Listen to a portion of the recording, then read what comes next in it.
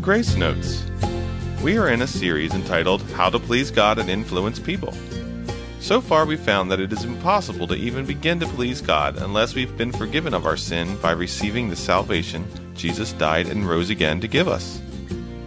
Saying we believe in God isn't enough, though. According to Hebrews 11:6, to truly please God, we must not only believe He exists, we must also believe that He will keep His promise to save us, give us eternal life, and reward us if we diligently seek Him. When we choose to take this to heart, our efforts for Him will be pleasing, and they will make a difference for His kingdom. As believers, we are called to do good works, not for our salvation, but rather to demonstrate that we are saved. These works also show our gratefulness to God for what He has done for us. God is quick to reward us for works and for keeping His commandments. This pleases Him. These things take endurance, but if we persevere, we'll develop a spiritually mature character and reap a harvest of blessing. Our works are not to be done just to benefit ourselves, but so that others will see what is done and glorify God. This is where our influence for God comes into play. Today, on Grace Notes, our host, Barbara Sandbeck, will take a look at some biblical characters whose influence made a great impact in their time.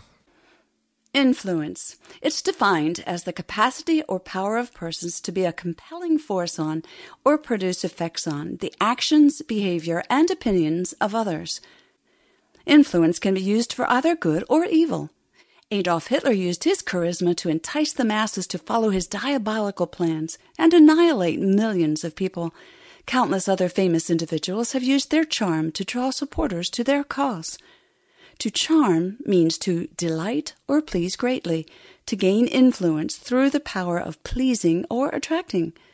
It's okay to use charm as long as we use it for the glory of God and to benefit others rather than ourselves. This reminds me of the 30th verse in Proverbs chapter 31.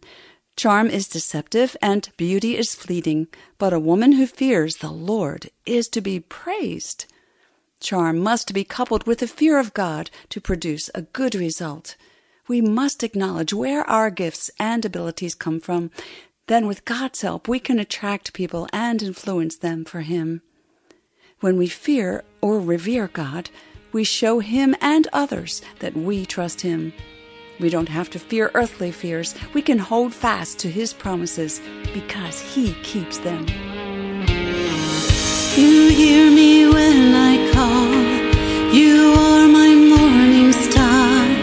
Though darkness fills the night, it cannot hide the light. Whom shall I fear? You crush the enemy underneath my feet. You are my sword and shield. Though troubles linger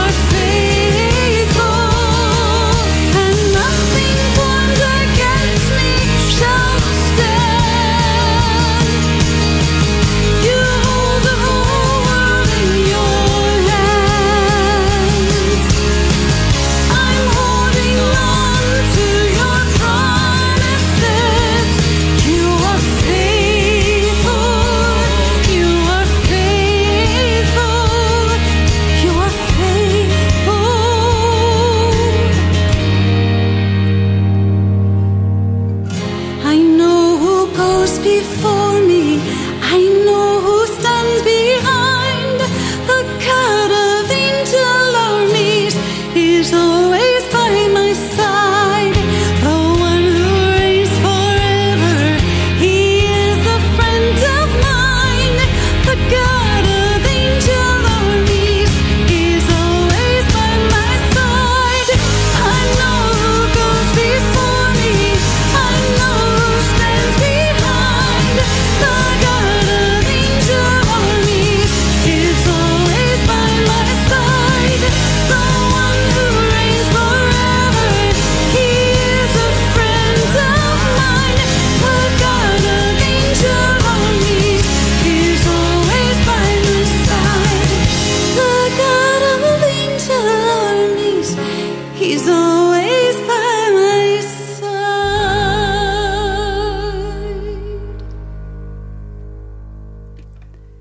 In studying women of the Bible, I've noticed how much their lives influenced people in their day. Let's go way back in time, as we know it, to Adam and Eve in the Garden of Eden. We all know the result of Eve's influence over Adam. He chose to forget everything God told him and follow her suggestion to eat the forbidden fruit.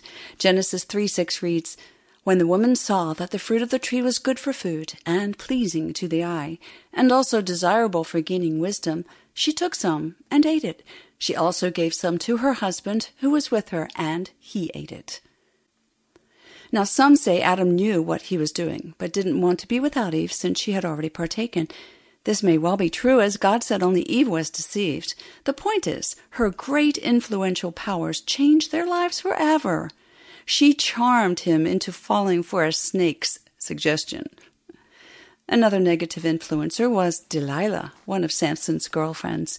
He was a judge of Israel at the time and the strongest man in the world. Yet he continually fell for her deceitful charm and her lies to his final demise. King Solomon was greatly influenced by his wives.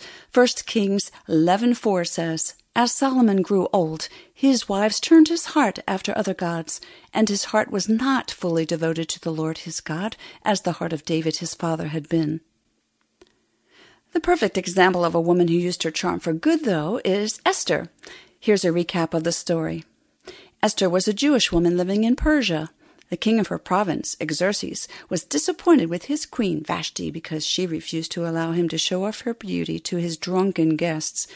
So he divorced her and sought to find a suitable replacement by conducting a beauty contest. The Bible says Esther was fair and beautiful. She was charming, but in a good way. Esther pleased and won the favor of everyone who saw her. The king chose her to be his new queen. A situation presented itself that could have resulted in the annihilation of the Jewish people. Esther was in a position to influence the king, since she had not divulged her race to him. What would she do? Proverbs 9:10a says, "The fear of the Lord is the beginning of wisdom." Wisdom is needed in order to influence others for the good and for God. Esther feared God and called on her people to pray and fast for her.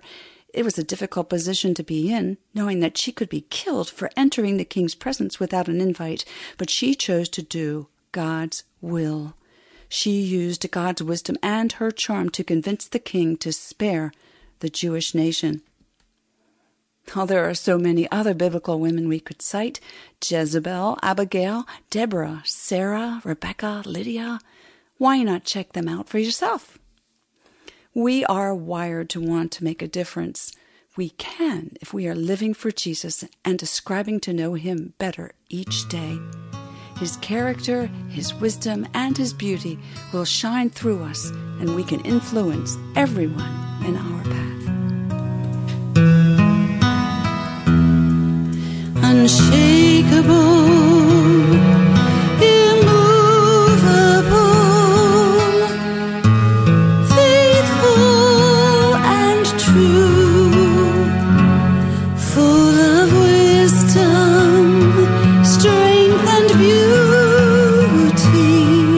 These things are true of you. Fearless, courageous,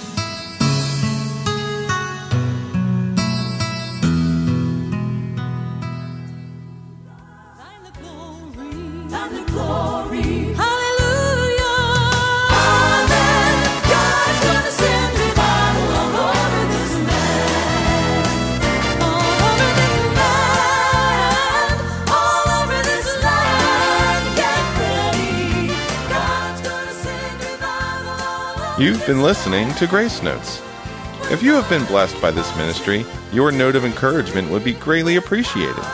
You can write to us at Sandbeck Ministries, P.O. Box 581, Fallston, Maryland 21047, or email us through our website at www.gracenotesradio.com. Join us again on our next program.